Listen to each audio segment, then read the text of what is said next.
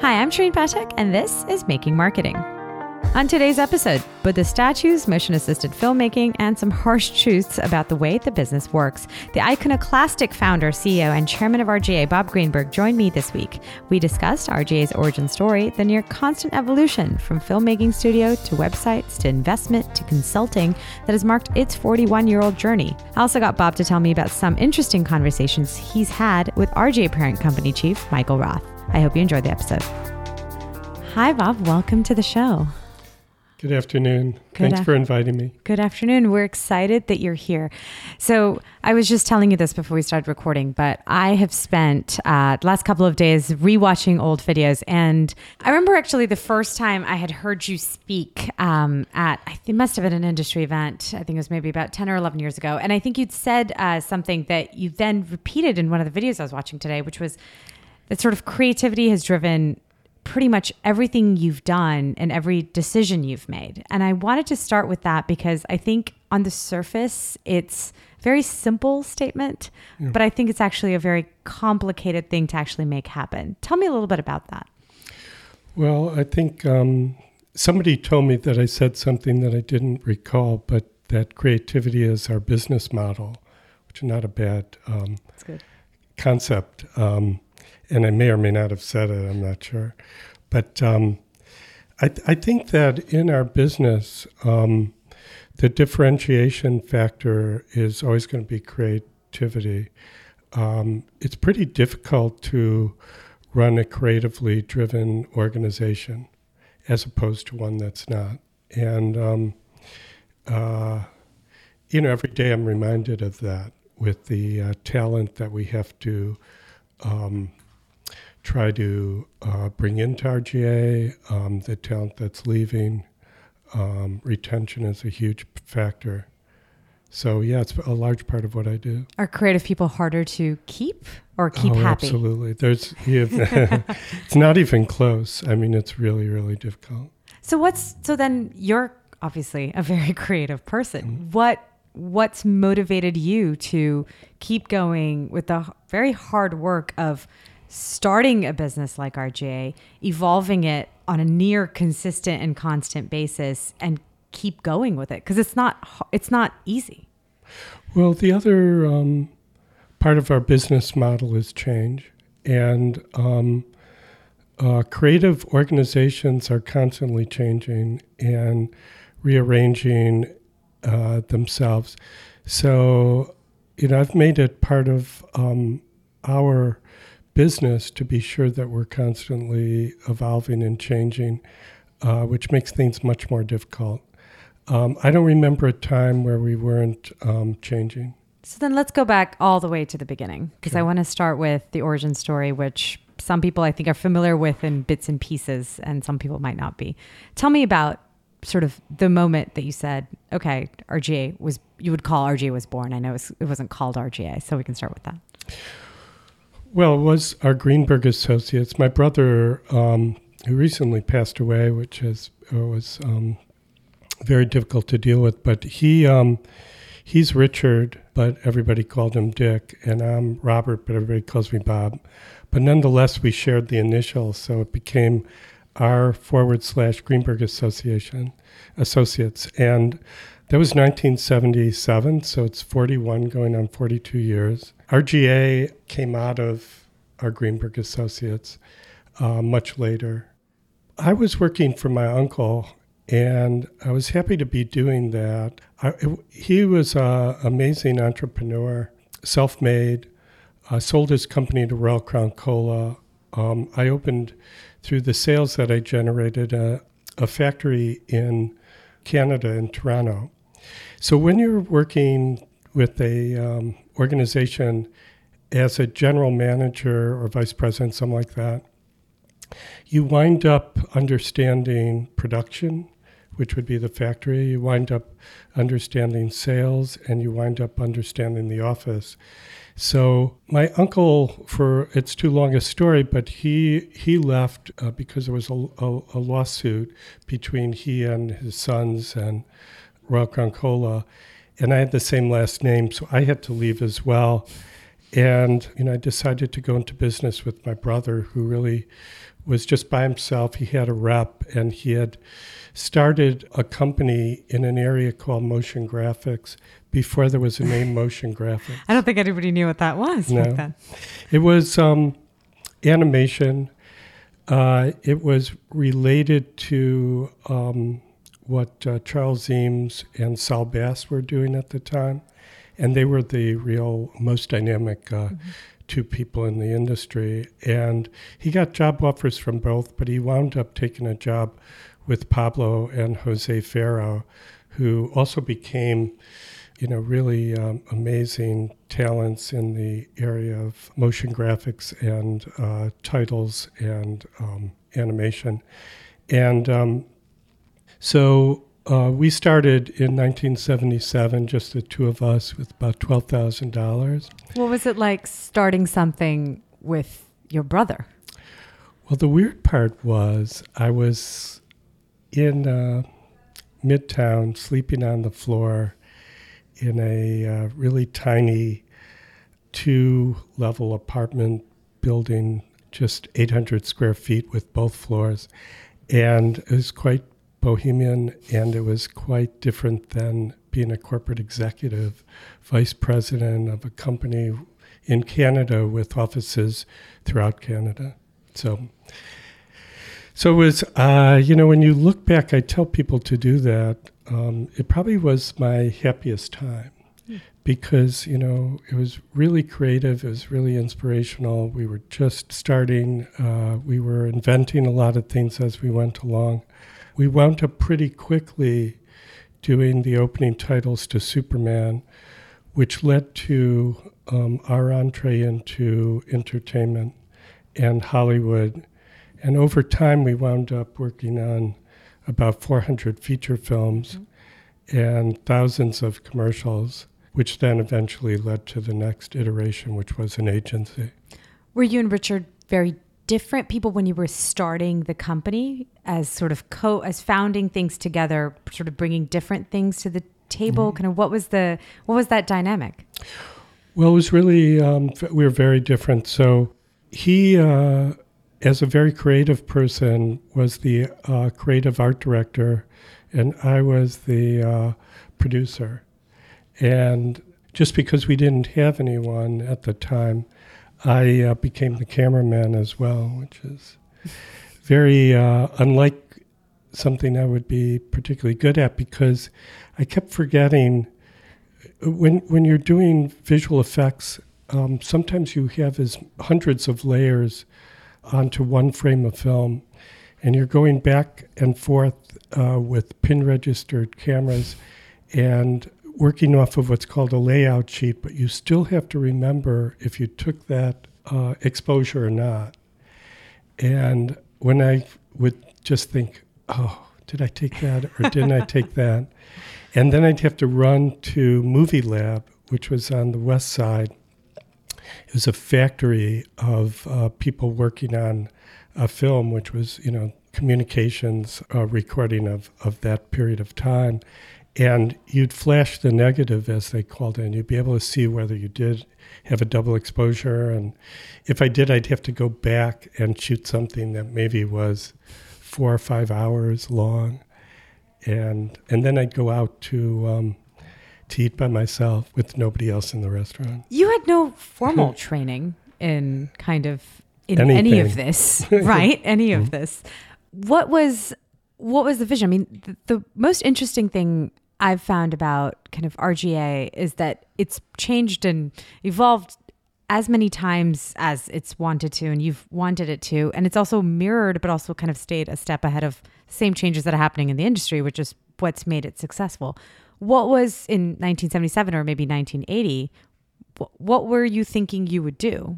Well, I believe in... Well, first of all, I had terrible dyslexia, so that's a real problem. It manifests itself when you can't find something with location, and now GPS is very helpful. It is terribly difficult when you're trying to read, because I had a version where I visualized every word, which really slows you down. And then, because of that, if I only finished in a test 30-40%, you can imagine you didn't do very well. I think I may have had the lowest SAT either in the state of Illinois or the country, which we're not sure. And, now they have untimed tests. Now I've been on a lot of university boards. I did graduate, but I don't really recall doing it. I really respect education, and I respect people who are self-taught because they have to invent a lot of things, and they have to take much greater risks, and they have to be quite able to adapt. And we look for that in a lot of the talent or people that have done something, but they haven't done something else, and giving them the opportunity to change. So there's a lot of examples of self-taught entrepreneurs, but now we're about 2,000 people. We're in 17 countries, and I'm the CEO, so I also handle the financial part, which I was particularly bad at when I was younger, because I'm very good at math when I have a computer and quite bad when I have to add columns or do it manually. So, I was helped a lot by the introduction of a computer. Mm-hmm. And so you've started this company. You've started doing a lot when it comes to feature films, Alien. You've started experimenting and going to that world, and then new things were added to RGA. You started doing new things that you weren't doing before. Talk to me a little bit about kind of adding all of these different capabilities and all the changes you had to make along the way, while also continuing to run the business itself. Right. Well, I'm a big fan of integration, and I'm a big fan of diversification. So we brought over time the entire feature film or television production model in-house as an integrated effort. And in the second iteration of the company past the motion graphics, it really was computer-assisted filmmaking. Mm-hmm. And I became very, very interested in computers. When I was up in Canada working for my uncle, we had a DEC, Digital Equipment Corporation, PDP-8, which had the memory of a flea or something like that. And I created with people that worked for me an automatic boxing part of our manufacturing process. And then when I left, I started to bring the computerization to animation. Mm-hmm. And it's an absolutely perfect example of, sort of CAD-CAM and a great use of integrated pre-visualization and sort of the manufacturing of film. When you started doing computer-assisted and started talking about that, was there pushback? Because it was pretty early. There was more than pushback. Everything that I did, pretty much all the way until the current day, there's been tremendous pushback. So people feared that when you started to computerize the process, you'd lose the tactile, creative integration that people were doing all by hand. And later when we were one of the very first companies to add Unix to what we were doing, and I bought our license directly from the person who started Sun Microsystems back in the day. But there were protests in the office against that, and they really felt the same thing when we integrated video. The people that were film purists hated video, and I saw it as a way to pre-visualize everything in a way that turned out to be a really big differentiator for us, as we were the first ones to do that. So pushback's been a common theme when trying to make change happen. Yep, I think if I see enough of it, that means I'm on the right track. Was there ever, especially in the earlier days, was it hard to bring people on this journey and try things with you? And what did you learn from sort of doing that multiple times as you kept evolving the company? Well, there's a story. You could cut it out, of course. It may be a little bit too... There was, we worked with Silicon Graphics machines. They were the computer of the time. And Jim Clark had founded Silicon Graphics. And I went to visit him in San Francisco. And he always used the F word. So he said, so why the fuck are you here? And I said, wow. And that really put me on the spot because I couldn't remember why we had made the appointment. I flew all the way out there. He said, I'm so busy. I just got managed out by the board. They don't understand what I'm doing. And then I remembered I wanted to, as 1993, talk to him about interactive advertising. So he said, wow, well, that's different. Oh, and he looked at his watch and he said, okay, come with me. So he took me into his office and he showed me Mosaic, which is very interesting. He said he's going to open up a company called Mosaic, and which eventually became Netscape. And when I saw that there was an interface into the internet, I went back and spent a year trying to sell our company so that, because I couldn't do it without the help of doing that, so that we could move into the internet. And I had been through everybody telling me that computer graphics, of which we were one of the first companies in the world to really put together a complete CGI capability. I brought all the people over from Tron and Lock, Stock, and Barrel, I think every one of them. And they also protest, as I recall. We were set up to work in what's called VMS Fortran, largely used by very big companies. And they wanted to move to Unix. So they protest against VMS Fortran. And I had invested, which was a lot at the time, about $500,000 in it. And I just dumped it and went to Unix. I agreed with them when I saw what Unix was about. And so, I think when we moved from having, we were working on the largest features, at the time, Mission Impossible, but, there was always various movies.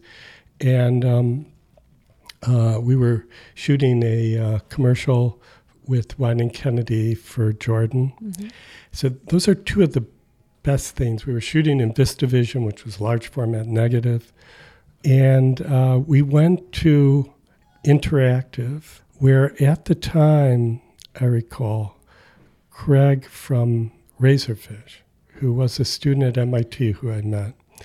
I used to teach there occasionally. And I had met him, and he came to visit us. And he showed me this thing that they did in the Razorfish subnetwork, where they could get a person to blow a smoke ring. And that's where the internet was. You couldn't even animate a slide. And I was moving from the largest format, big Hollywood features, to the slowest, lowest resolution internet stuff. And of the 175 people or so that worked for me, 30 came with. So it's a long way to answer your question. No, but people didn't follow me everywhere. What about as it kind of kept going and, it turned into also a bigger company, a different company. It had, a holding company involved. So IPG is now involved, and you've got probably a bigger management team and executive team. You're doing more and more things. You mentioned earlier that sort of knowing that you had some pushback probably meant you were doing something new and innovative. Tell me about, especially as the business evolved, to do more product, to do a lot more than kind of traditional commercials, although that was a big part of it. Then to do more consulting, kind of that transformation that RGA always talks about came with somewhat of a price at some point. Yep. Well, first of all, I always thank Michael, Frank, and Philippe from IPG, because they've been great partners, and it's been since 2001. I sold the company in 1995. That's exactly when all the interactive companies were going public. Each one of the latest things that we're doing is the same story. When we went into consulting, the people that are in, let's say, the campaign part of advertising, started to feel we weren't the right company for them anymore because we were moving into something very different. When I went to Michael to ask him if we could open up a accelerator. This is Michael Roth. Yes, Michael Roth, the CEO of IPG. He said, absolutely not. And then when we said, we'd be connected to ventures, he said, we're not a bank. And then I said, Michael, no is the beginning of yes. And he said, yeah, I know the effing no is the beginning of yes thing. And then eventually he said yes. And now we've started in our program of acceleration over 100 companies. Mm-hmm. And we're almost always Series A and Series B now. We're taken very seriously in Silicon Valley. We're better known there than in the advertising business. The same thing happened with consulting when we started to change and go after the consulting business as the consultants were moving into our business. What's interesting about it is it's C-level almost always. It's about innovation, which even the consultancies don't really have a practice in. They're starting to, just as we are, but it really took off. Do you think that the industry as a whole could do with a little bit being okay with a little more change, the way sort of you've kind of pushed RGA to change where needed in response sometimes to market forces? It depends on which part of the industry we're talking about, because generally speaking, the advertising business is really terrible at change. So you have to go back to the time of the very beginnings of advertising with Ogilvy or DDB and Leo Burnett and the Mad Men years, the outbound side of the business, commercials and print and radio. And, I always have been able to predict what was going to happen. And with the agency business, I predicted the deconstruction of it, but I didn't predict when, because I'm really not very good at that. And it's way longer than I thought. That the deconstruction has happened way later than you thought? Yes. I sort of pegged the deconstruction as I look at it to July, August of 2016. And what you'll see is you may be writing about it, people may be reading about it, but it's really a combination of layoffs and reduction in space. And that's where you see it.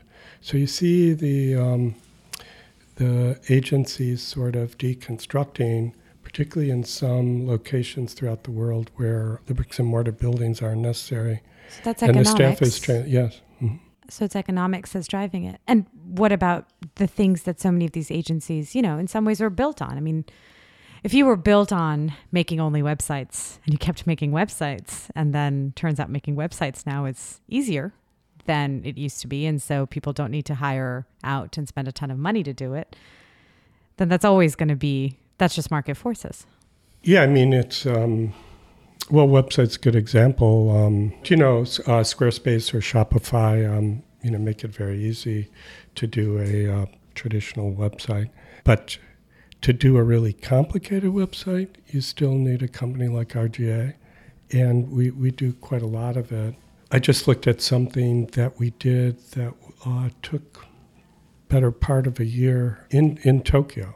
So it's our Tokyo office that launched this. I saw it for the first time last night.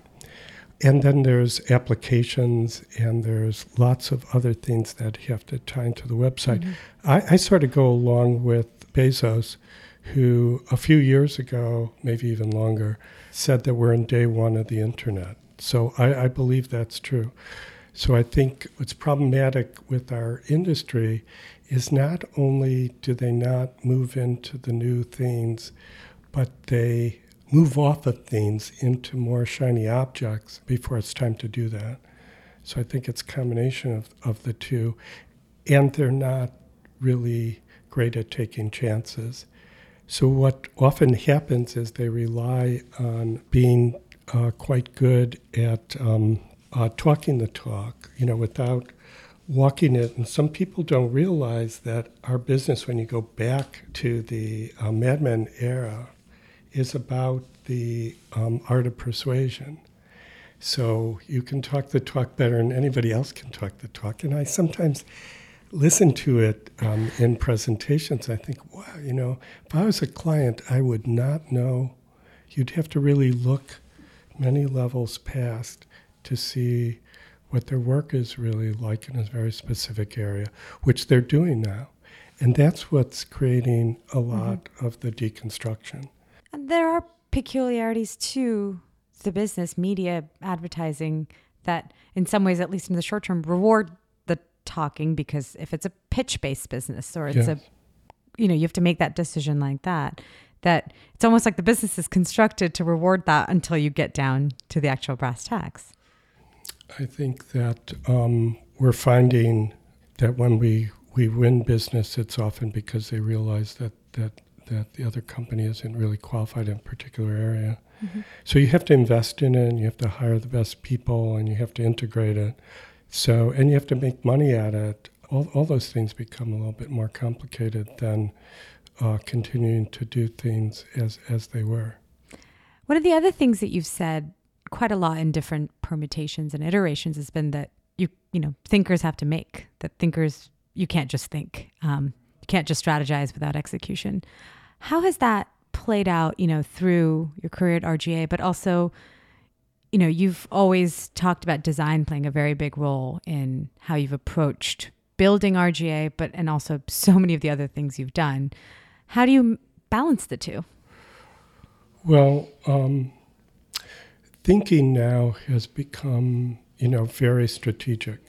So that's one part. And then we're of the opinion that what you need to be able to present to a client is a concept. So it's very conceptual. You have to be able to have it be strategic. So we're very interested in making things. So we would make something that would be about that, which involves very different group of people, and then we would market it. So we think the communications piece is still critical, but it's coming more at the end of a process than where we used to get involved with companies, and we're more involved in the sort of making and then talking about things. We recently came up with a new tagline. We've had many of them. We've had It's All About the Work. We've had an Agency for the Digital Age. We've had I remember that one. Connected I covered by, that one. Connected by Design is a big one, which we'll talk about as it relates to design. And that now it's Transformation at Speed. When I was at a bunch of meetings with clients, what they all talked about is how slow the agencies are. It doesn't mean that clients can't be incredibly slow. It takes forever to win a project in a pitch. But they feel that the agencies move way too slow. And transformation is really about innovation. And at the C-level, that's the most important thing on their mind. And if we could get in to see a client and lay out what we're really doing, we have a very good chance of being asked to work on a innovation project of the C-level. Could be CIO, could be the CFO or CEO, whatever. And it doesn't come out of the marketing budget, which is also very interesting. And that's been a big shift that's happened. That's been important to notice, if not actually used for an agency. We just won a piece of business, and really they didn't have any money, which we knew in the marketing side, but they do in the innovation side of the business. So, yeah.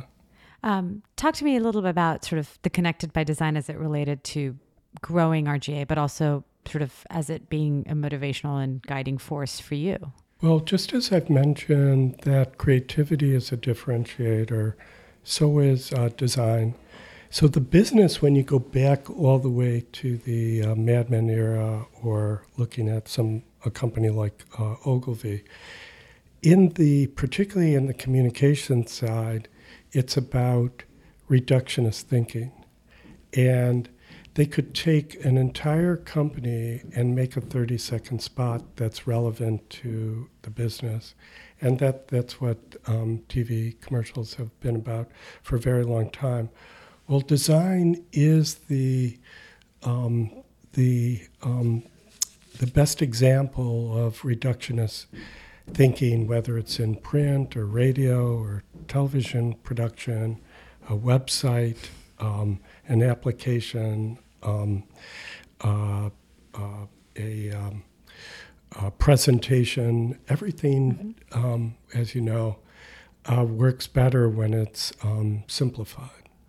And so design follows through all those connections in our industry, in our business, and we hire people that are particularly good at coding, but in a way that's really easy to access.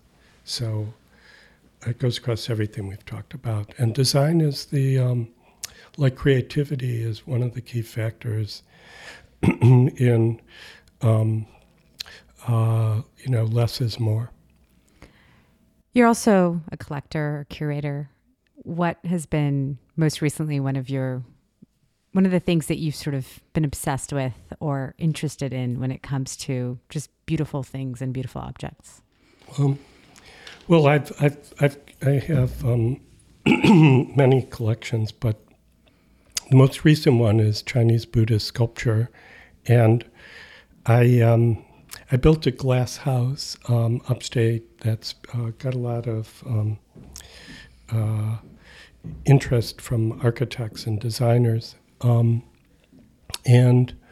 I realized that in the glass house, there's 4 of them actually, you can't put works on paper, oil paintings,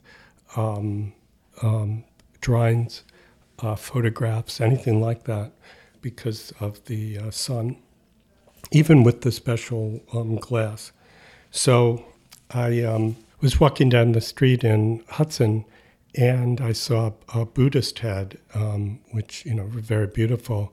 And I realized that could work, so I went in and bought that, and it led to, I'm sure I'm the largest collector of 2 dynasties, one being the Qi dynasty from 550 to 577 AD, and then the Wei dynasty that preceded it. So my newest thing, which came the other day, was a Bodhisattva head from the Wei dynasty. And I really didn't want to buy it. But then, and that's collecting, you become obsessed with, this fits into the collection very well, and it's a different version. I'm very interested in religious art. I'm not a Buddhist, and I'm not a Buddhist. I mean, I'd rather be a Buddhist than something else, but I'm not an organized religious person. And so I in all my spare time, I read about, slowly, but I read about Chinese Buddhist art in the period of time that I'm collecting. Right. Lots of dynasties, including the RGA dynasty. Bob Greenberg, yeah. Thank you so much for being on the podcast. Thank you so much. I appreciate it. That's Bob Greenberg of RGA. Our producer is Gianna Capadona. If you like the show, please subscribe. We're on iTunes, Google Play, Stitcher, and anywhere fine podcasts are to be found. Leave us a review, rate the show. I'm Shreen Pathak. We'll see you next week.